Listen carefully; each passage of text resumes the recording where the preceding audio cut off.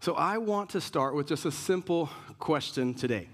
And I want you to think about it. Even if you're American, your family's been here for a long time, that's good. But where do you come from?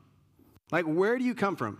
I mean, God created you and then fashioned you to be born into a specific family from a specific country in a specific area in that country.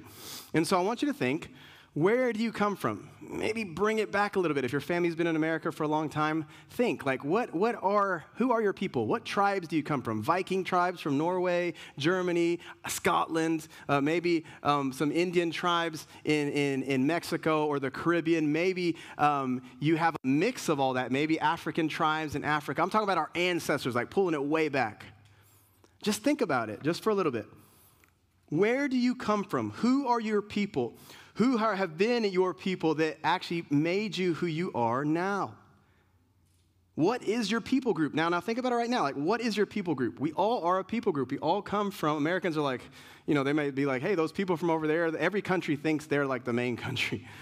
Although America, we do have this interesting cultural kind of leadership in a sense that we have been, everybody talks English. English is the business language.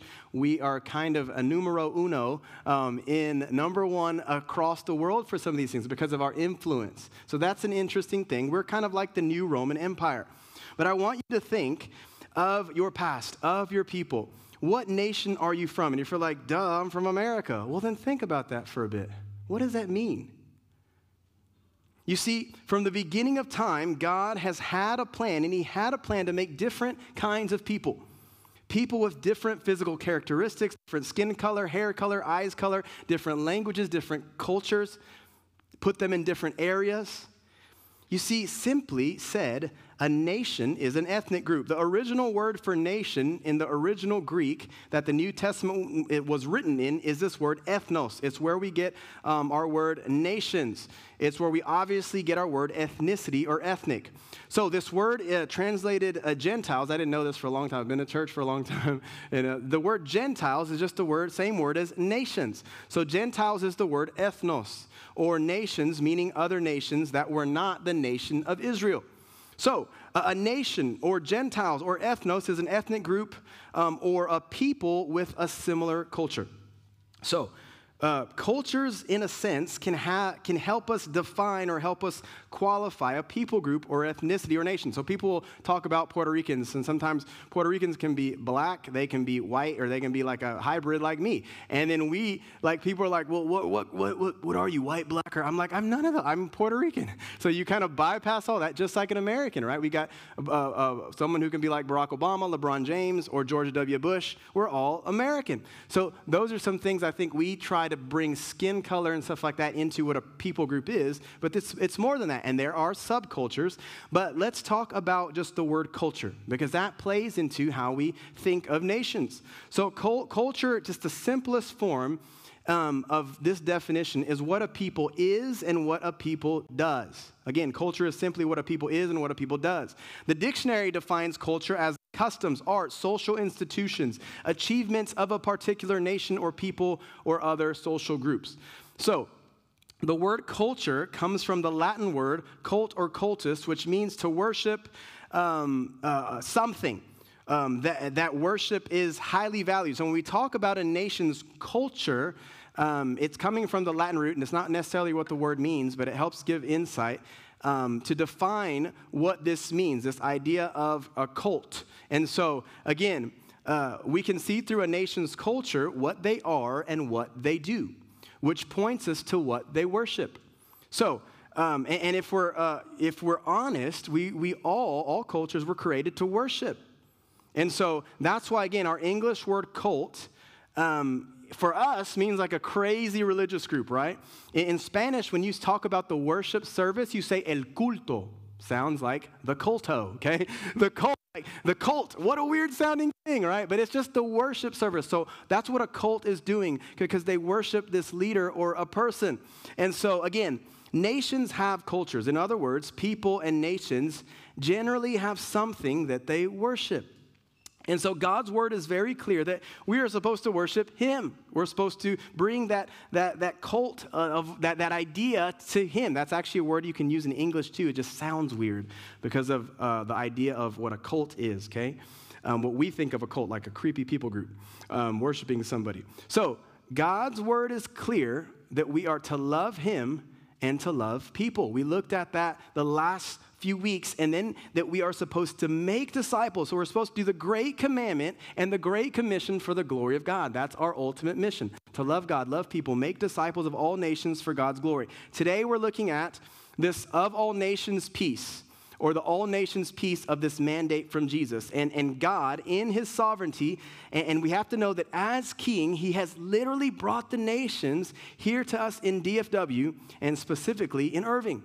Just across the street are houses for mainly Hindu people.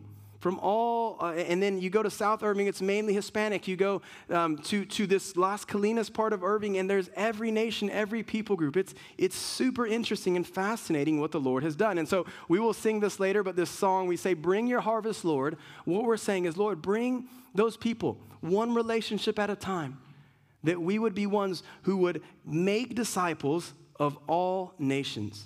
And so last week we learned that from the Great Commission in Matthew that we are to be true disciples that make disciples. And God's word clearly teaches us how to be a disciple, a learner, right, and how to make disciples. And so we're going to look at that again and help define that. But God's word is clear that we are to make disciples of all nations. And so today we're going to look at this idea as we worship and learn that the whole Bible, this is our first point, that the whole Bible reveals God's heart for the nations. We're going to see 4 things under that. The promise of a Redeemer who loves all nations, that God is in control, and then we're going to see the promise of a Redeemer in the Old Testament and the promise of a Redeemer in the New Testament. And we're going to conclude with our final point, that the Great Commission shows us that we should and can actually make disciples of all nations. And so let's read Matthew 28, 16 through 20 together.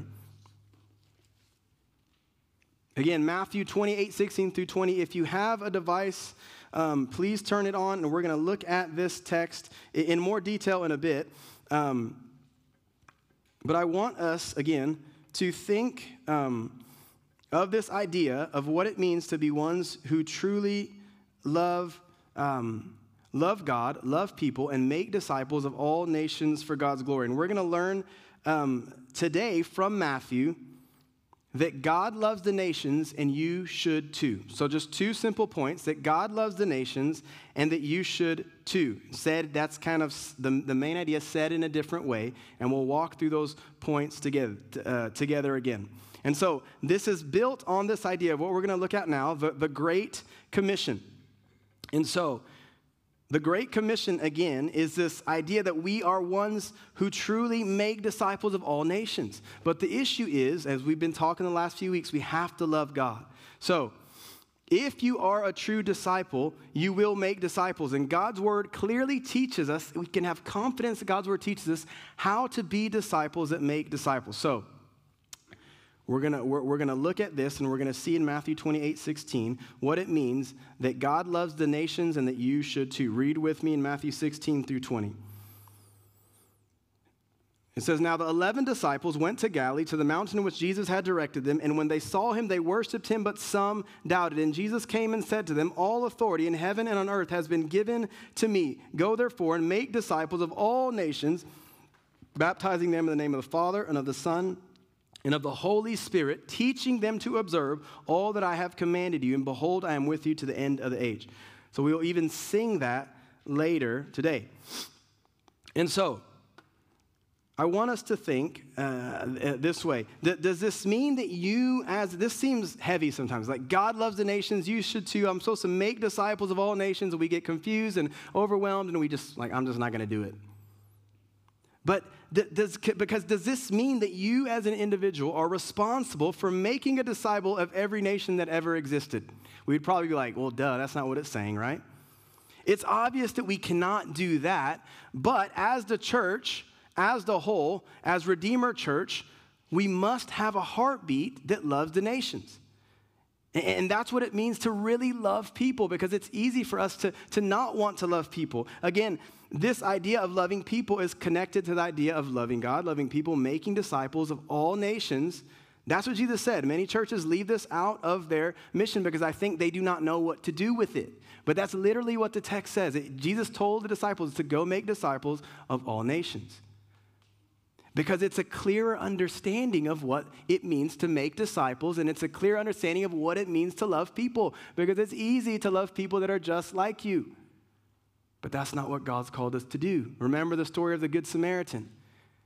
The Good Samaritan, they hated each other, those two people groups, the Jews and the Samaritans, and the Good Samaritan was the one who loved someone that he was not supposed to love. Now, we talked about that. It doesn't mean tolerance or accepting everything, but it's real love that only the Holy Spirit can give you when you're abiding or living in Jesus. So, I want us to look at Matthew 28, 16 through 20, and then just review the point of this passage, which if you miss this, you're not going to get how to love the nations right. You're going to make up your own version of what it means to love the nations. But Jesus is very clear. So let's review this point. I want to give us a biblical look at God's heart for the nations and show us that we should and can make disciples of all nations, because God loves the nations and you should too. If your heartbeat doesn't beat like this, something is wrong. So let's look at our text again. Matthew 28. 16. It said, now the 11 disciples went to Galilee, to the mountain which Jesus had directed them. So Jesus commanded them after he ascended. He said, go to this mountain. They're probably like, why? I don't know why. And then they go to this mountain, verse 17. And when they saw him, they worshiped him. Again, we're all supposed to worship, right? But some of them doubted. And we know this was Thomas and maybe some others. But the point is that there were those who worshiped and those who doubted. And Jesus came and said to them, because man can be struggling, we can be in this place where we worship, and then the next second we can doubt God and be unsure. And the truth of the text is, Jesus says, don't worry. It says, and Jesus came and said to them, all authority in heaven and on earth has been given to me. All the authority to make disciples of all nations. You can't do it on your own strength. It doesn't matter who you are, where you've been, how studied you are, how educated you are, pastor, not a pastor, whatever you are. This idea to really love people deeper, to get in there and really know what it means, because I think we can, because Jesus says, he tells us to make disciples of all nations, and he says this. It says, and Jesus came to them and said, all authority. Don't worry about your doubt or your worship. That doubt is not good. Worship me. But he says, all authority in heaven and earth has been given to me. So then he commands them, saying under his authority, he says, go. And the literal Greek word here, we often think go is the command. So I got to go to this country or go here and do this thing. And that's not what it's saying. It's literally, we're going to sing this as you're going, as you're living your life. As you wake up every day, sounds like the great commandment from Deuteronomy. Remember Deuteronomy 6? As you wake up, love the Lord your God. Hear, O Israel, the Lord your God is one. Love him with all your heart, soul, mind, and strength. As you rise up, talk about these things with your family. As you go along your way.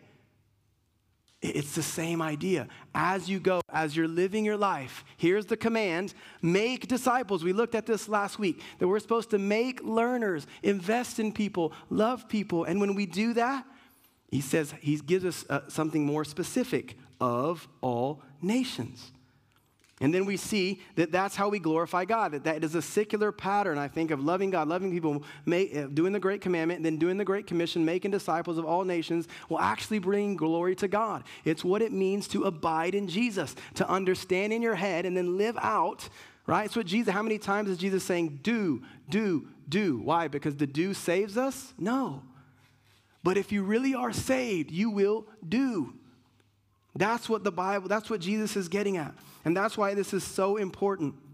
And we have to know this good news story. And another way of what we say the ultimate mission is, if you really know the gospel, if you really know the story of Jesus, then you will live out and understand the gospel. That's what we say the ultimate mission. It starts with the love of God, that he loved us first, and then we can actually do what he's told us to do in loving people, in making disciples of all nations for God's glory. Because, we've said this before, but the hardest thing to do after God saves you, even if you have the Spirit, is to love people. It's the hardest thing you'll ever do. Because people gon' people. People act like people, right? You guys know people, right? They do people-y things. And they're very people-ish, right? But we have to know the story of God. That he came and he created everything. God was not confused. He created everything. He made everything good. This is the creation. And in that creation, he would then come and fulfill what I like to call new creation or restoration of creation. Because after creation, God made Adam, the first man, good. And there would be this fall. Why? A lot of times people think, oh no, God messed up. There was a fall. No, because man wanted to know the knowledge of good and evil, and God said, that's too weighty for you, but fine, I'll give you that so you can actually see who I am. So at the garden, that's what Adam and Eve fell for. Satan deceived them, just like you and I would have fallen for this knowledge of good and evil. God says that they will be like us once they know this knowledge of good and evil. Because once you know who God is, the only one that has power over sin, over the knowledge of good and evil. And because of that, evil then came into the world. And we don't have power over it. Because if we did, we could say that we were God, that we were the perfect Adam, or that the word just means man, that we were the perfect man. But no, because of creation, then this fall, we needed this perfect Messiah. And God gave us the Israelites, the story of them, of this small little nation that it says in Deuteronomy 7 would come, and then they'd mess up. They would try to be faithful and mess up, try to be faithful and mess up. And then God said, look, I'm sending you a perfect one. I'm sending you a Messiah. They thought he was coming as Hercules to take over the government and rule the world. And Jesus came humbly. And Jesus came as a baby. He was a perfect 3-year-old. He was a perfect 15-year-old. He was a perfect 23-year-old. Man, I can't even imagine. And people witnessed perfection, his family, his brothers, and they couldn't even see it. They couldn't see his perfection. And then this perfect man died. He was crucified on a Roman cross. That's what he tells us to follow. He says, pick up your cross and follow me. Pick up your instrument of torture and follow me, because Jesus was murdered. And then this king who was perfect, this lamb who was a sacrifice for all of our sin, he came and then he was resurrected. And the Bible says that because of this resurrection, we have hope, and he's actually coming again. And we have to know this gospel story, because he is coming again. He will set everything right. No more tears, no more pain, no more suffering, no more wasted tears and pain. Your tears and pain are not wasted. God will set it right. The day of the Lord is coming, which is scary for those that don't know him. It's judgment. But for us who know him, if you know him, there's hope. And so we know the gospel story. And then we can now look at the text in detail. And Jesus says, again, in Matthew 28:16, that we were supposed to worship, and that all authority on heaven and earth has been given to me, this beautiful story of the gospel. And he has this authority that's been given to us. And so we're supposed to go, or as we're going, okay, that's this active verb. It's a weird word in the original, like going, like ing. So as you're going, the point is to make disciples of what? Of all nations. I do it like this. So as we're going, we're making disciples of all nations, not just of disciples that look like us, disciples of all nations. And that's actually hard. That's a really hard thing to do, but that's what God's called us to do. Because most of America now is cities with a bunch of people and a bunch of nations. God has brought the nations here. Amen to those that go overseas. But did you know that we're supposed to be making disciples of all nations here? If you go to most churches on Sunday, they all look one way. And that's fine. Some places are more one group and some are more another group. But Irving, Texas is not. It's a melting pot. It's one of the most ethnically diverse cities in the U.S. And guys, I do thank God. It's going to take time. It's going to take 10, 15 years for this church to grow, because I think it's a hard thing, because it's what Jesus has said, and it's what we have this mission field right in front of us to go play and to go do his work, but it's not going to be easy. It can be joyful and awesome and fun, but it's not going to be easy, because Jesus said to go as we're going and as we're living our life, that we will make disciples of all nations, right? Then he tells us to do what? And the text says, baptizing them. This word in the original language meant to immerse. It was the idea of this putting someone in the water, not sprinkling. So it is talking about, in a sense, baptism, but more than that, it's this immersion in that gospel story, that fall, creation, redemption, and restoration or new creation of Jesus. We have to know that story, and if we know that story, it animates our soul to be ones who love all nations, who knows that God loves the nations and we should too. And then he says this, baptizing them in whose name? In anybody's name, in any God's name. There are many churches and many people oftentimes doing good work, but there are churches, the Bible talks about wolves and sheep coming to destroy. Satan comes as an angel of light.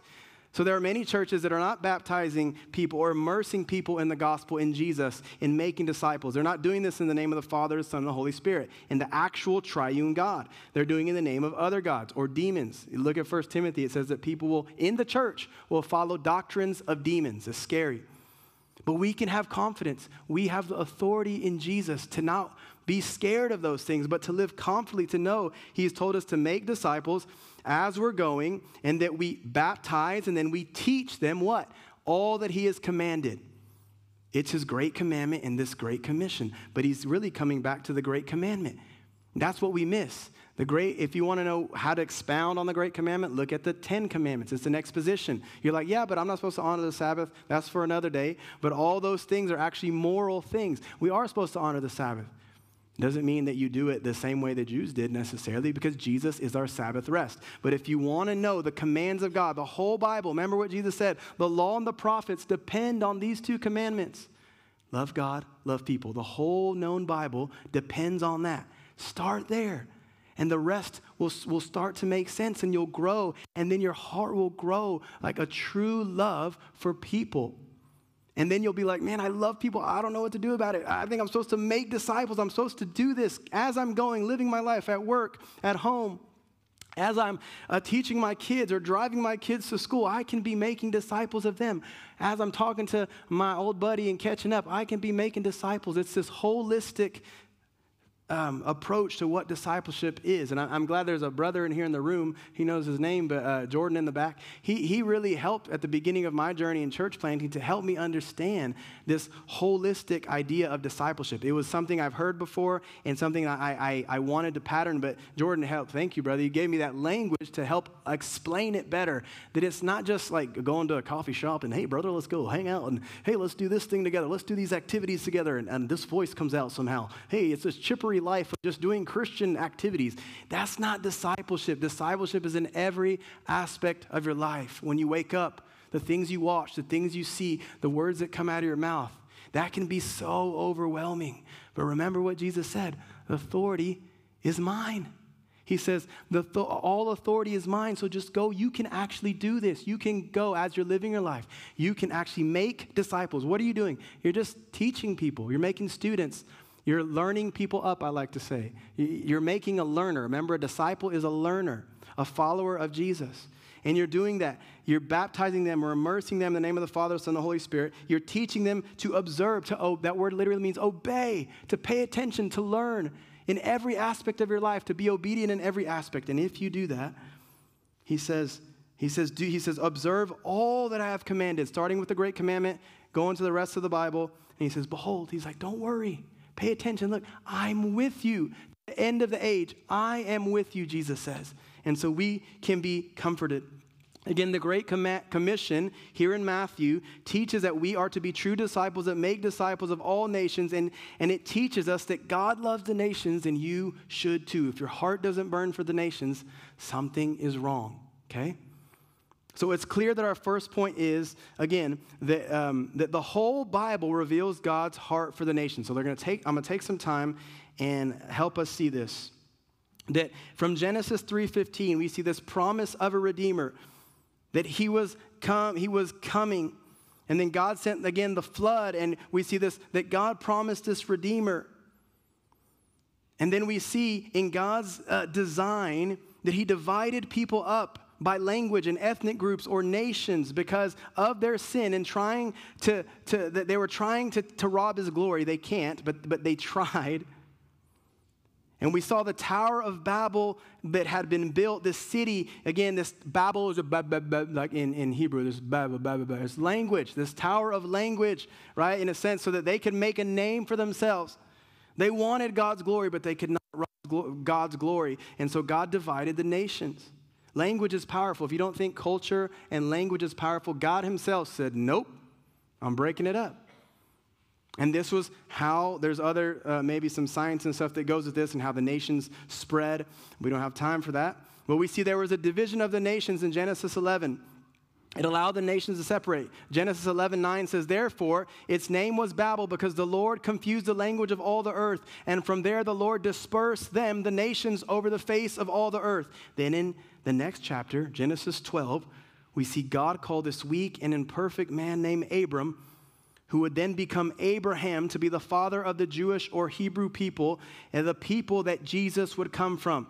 So this promise to build this great nation comes from Genesis 12, 1 through 3. And Abraham's name means, it has this connotation in Hebrew that's the father of many nations or ethnicities. So listen to Genesis 12, 1 through 3. It says, now the Lord said to Abram, go from your country and your kindred and your father's house to the land that I will show you, and I will make of you a great nation, and I will bless you and make your name great so that you will be a blessing.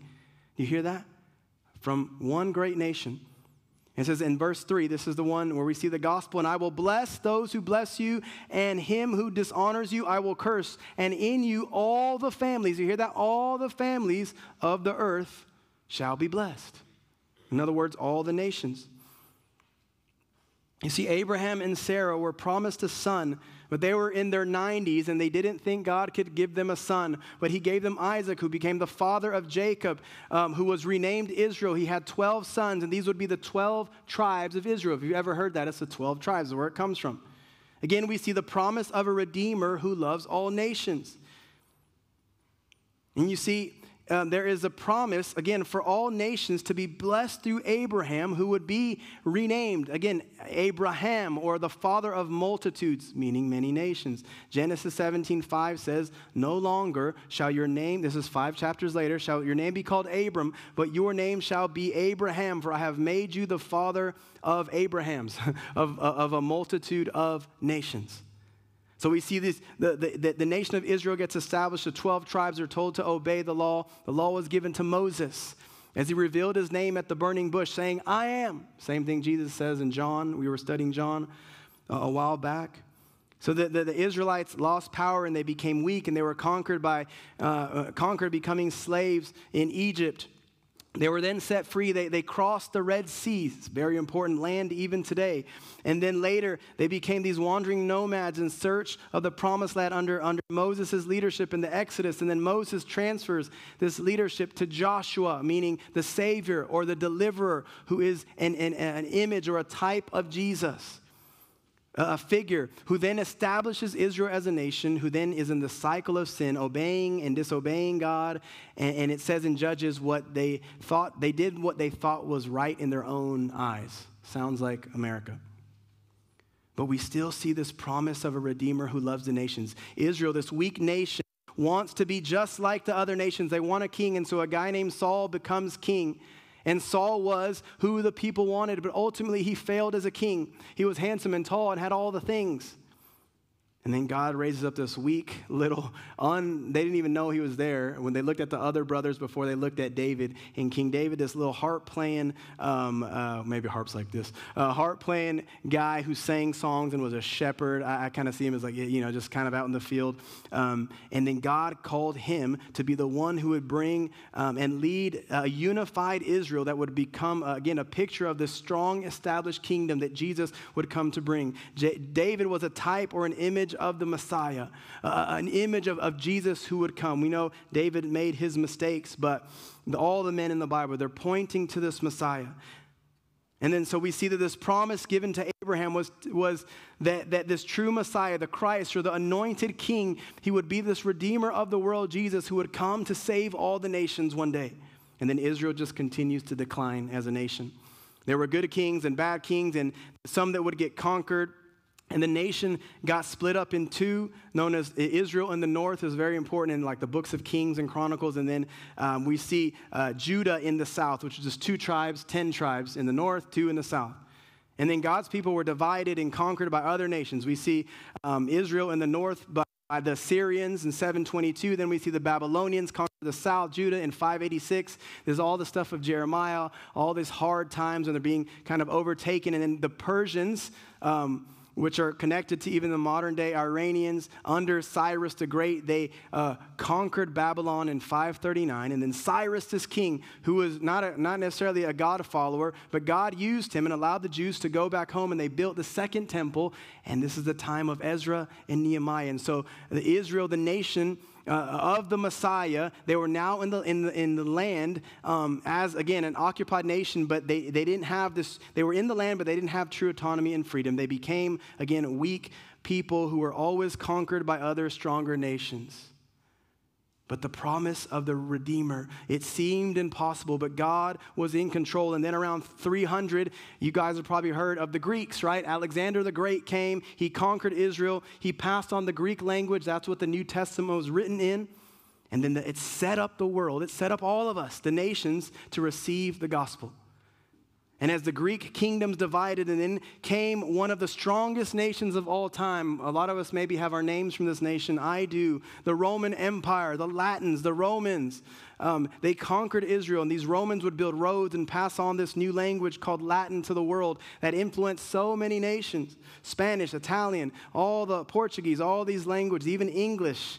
A lot of our words are Latin-based. A lot of times, like, we have an English word and a Latin word, like faith or belief. Same word in the Bible. There's not two. Well, faith is the fiel, Latin root, and belief is the Germanic one.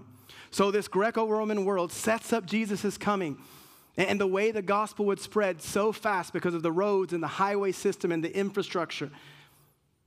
And so we see, again, the Old Testament or the Old Covenant leaves us with this longing for a new covenant, which was summarized in Jeremiah 31 through 34. It says, "Behold, the days are coming, declares the Lord, when I will make a new covenant with the house of Israel and the house of Judah, not like the covenant that I made with their fathers on that day when I took them by the hand to bring them out of the land of Egypt. My covenant that they broke, though I was their husband, declares the Lord. For this is the covenant that I will make with the house of Israel after those days, declares the Lord. I will put my law within them." This is the Old Testament. Okay, "I will write it on their hearts, and I will be their God, and they shall be my people. And no longer shall each one teach his neighbor and each his brother, saying, 'Know the Lord,' for they shall all know me, from the least of them to the greatest, declares the Lord. For I will forgive their iniquity or sin, and I will remember their sin no more." So we see this promise of a Redeemer in the Old Testament. We see it in the New Testament. We see again that Jesus was born. He died, he resurrected, he ascended, and he came first to save the Jews, who were then through his initial apostles, that we see in the Great Commission, and disciples, and then Paul, take the gospel to the known world and the nations at that time. And then as they made disciples of all nations, Jesus established his church through his people who would plant other local churches that are still making disciples of all nations today. And so I hope you see the plan of God and the hope of Jesus, the promised Redeemer who loves all nations. God had a plan for us to make disciples of all nations. He had a plan for us to be true disciples that make disciples of all nations, you see, because God loves the nations and you should too. It should do something in your soul. But God will judge the nations. He will bring judgment, not you, not me, okay? This is a problem we have as Christians. We're like, we want to judge everybody. We can judge. We have to judge righteously, okay? Take the speck out of your eye. But God will ultimately judge the nations for the evil and the things that they do. That's not on us. We're not to condemn the nations. We can make judgments, Christian judgments. But we're not to condemn the nations. God's judgment is coming. Listen to some of the words in Matthew 25 concerning all the nations. Okay, we love the nations, but we got to keep it real with the nations because God's judgment is a-coming.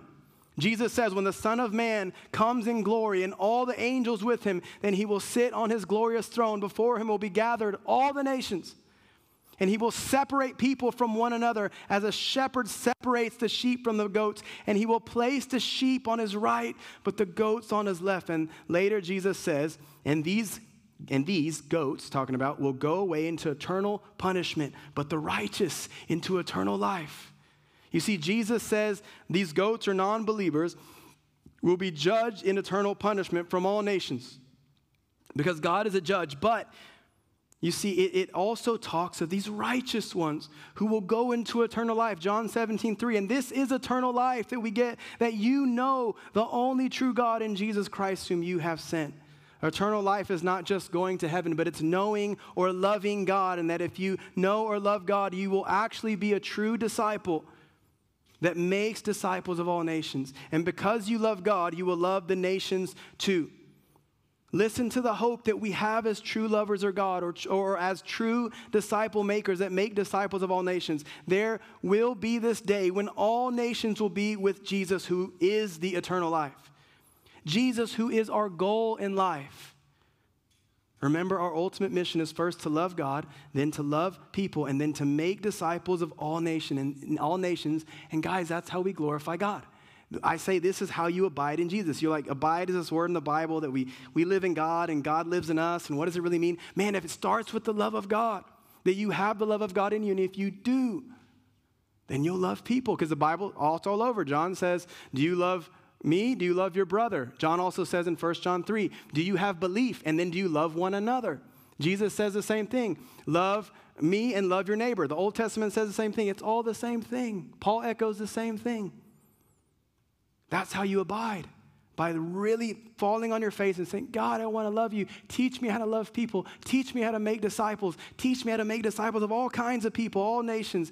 And when you do that, you're going to glorify God with your life. You will.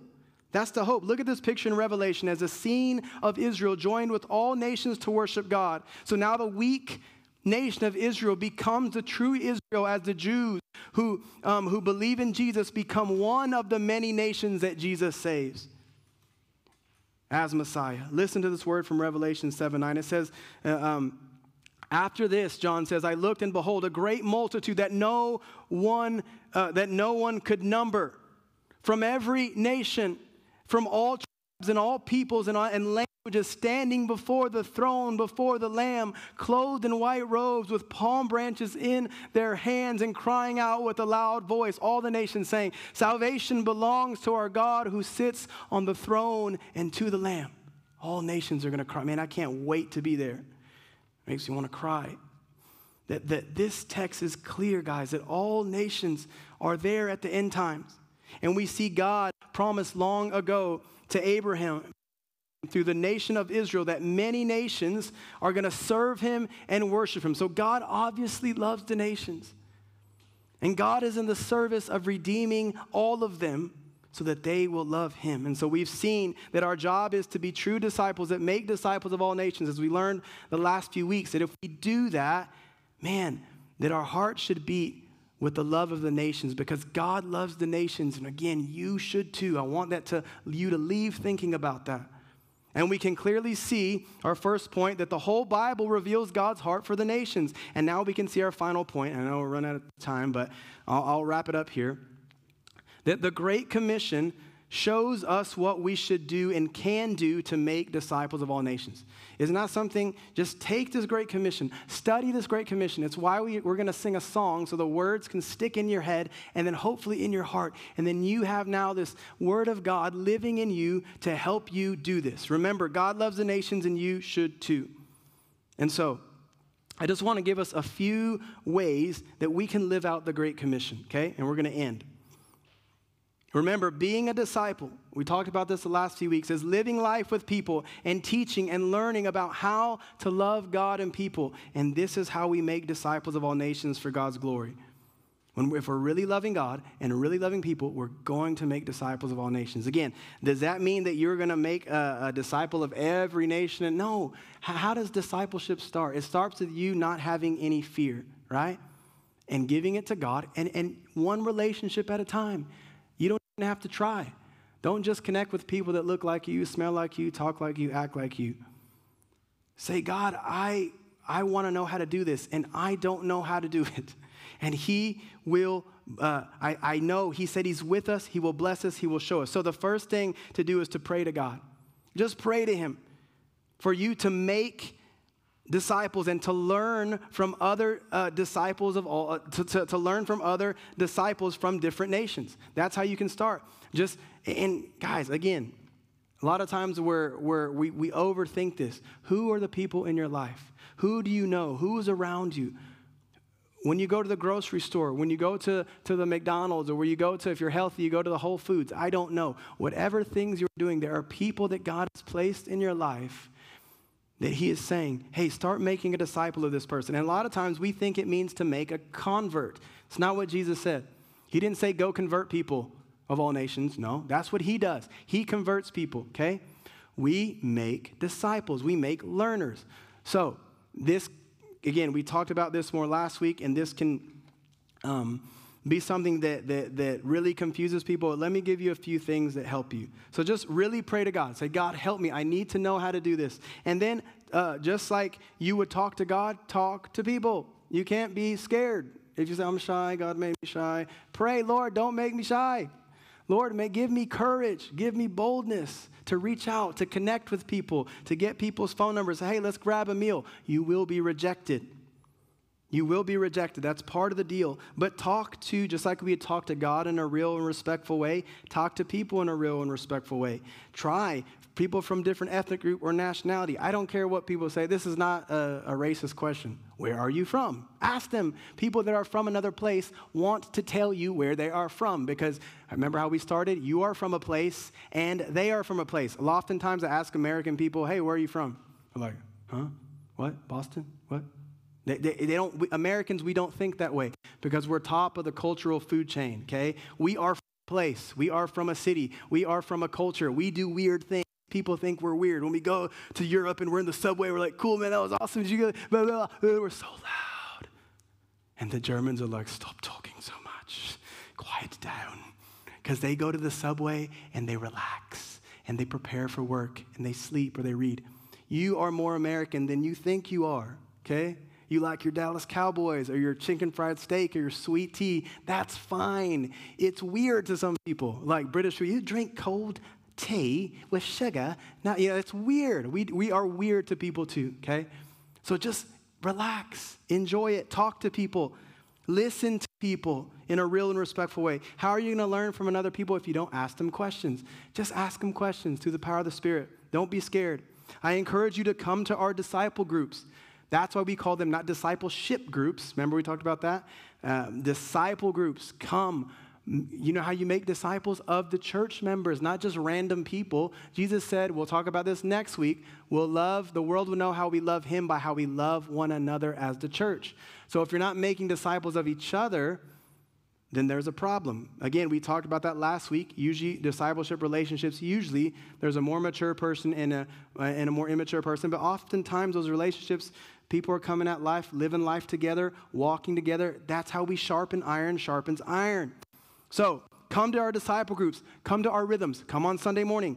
Come to our disciple groups. Come to our gospel parties. Come to our prayer in the city. The last gospel party we had 120 people that were not Christian, most of them in our house. And we need you guys to make disciples of them. We can't do it all.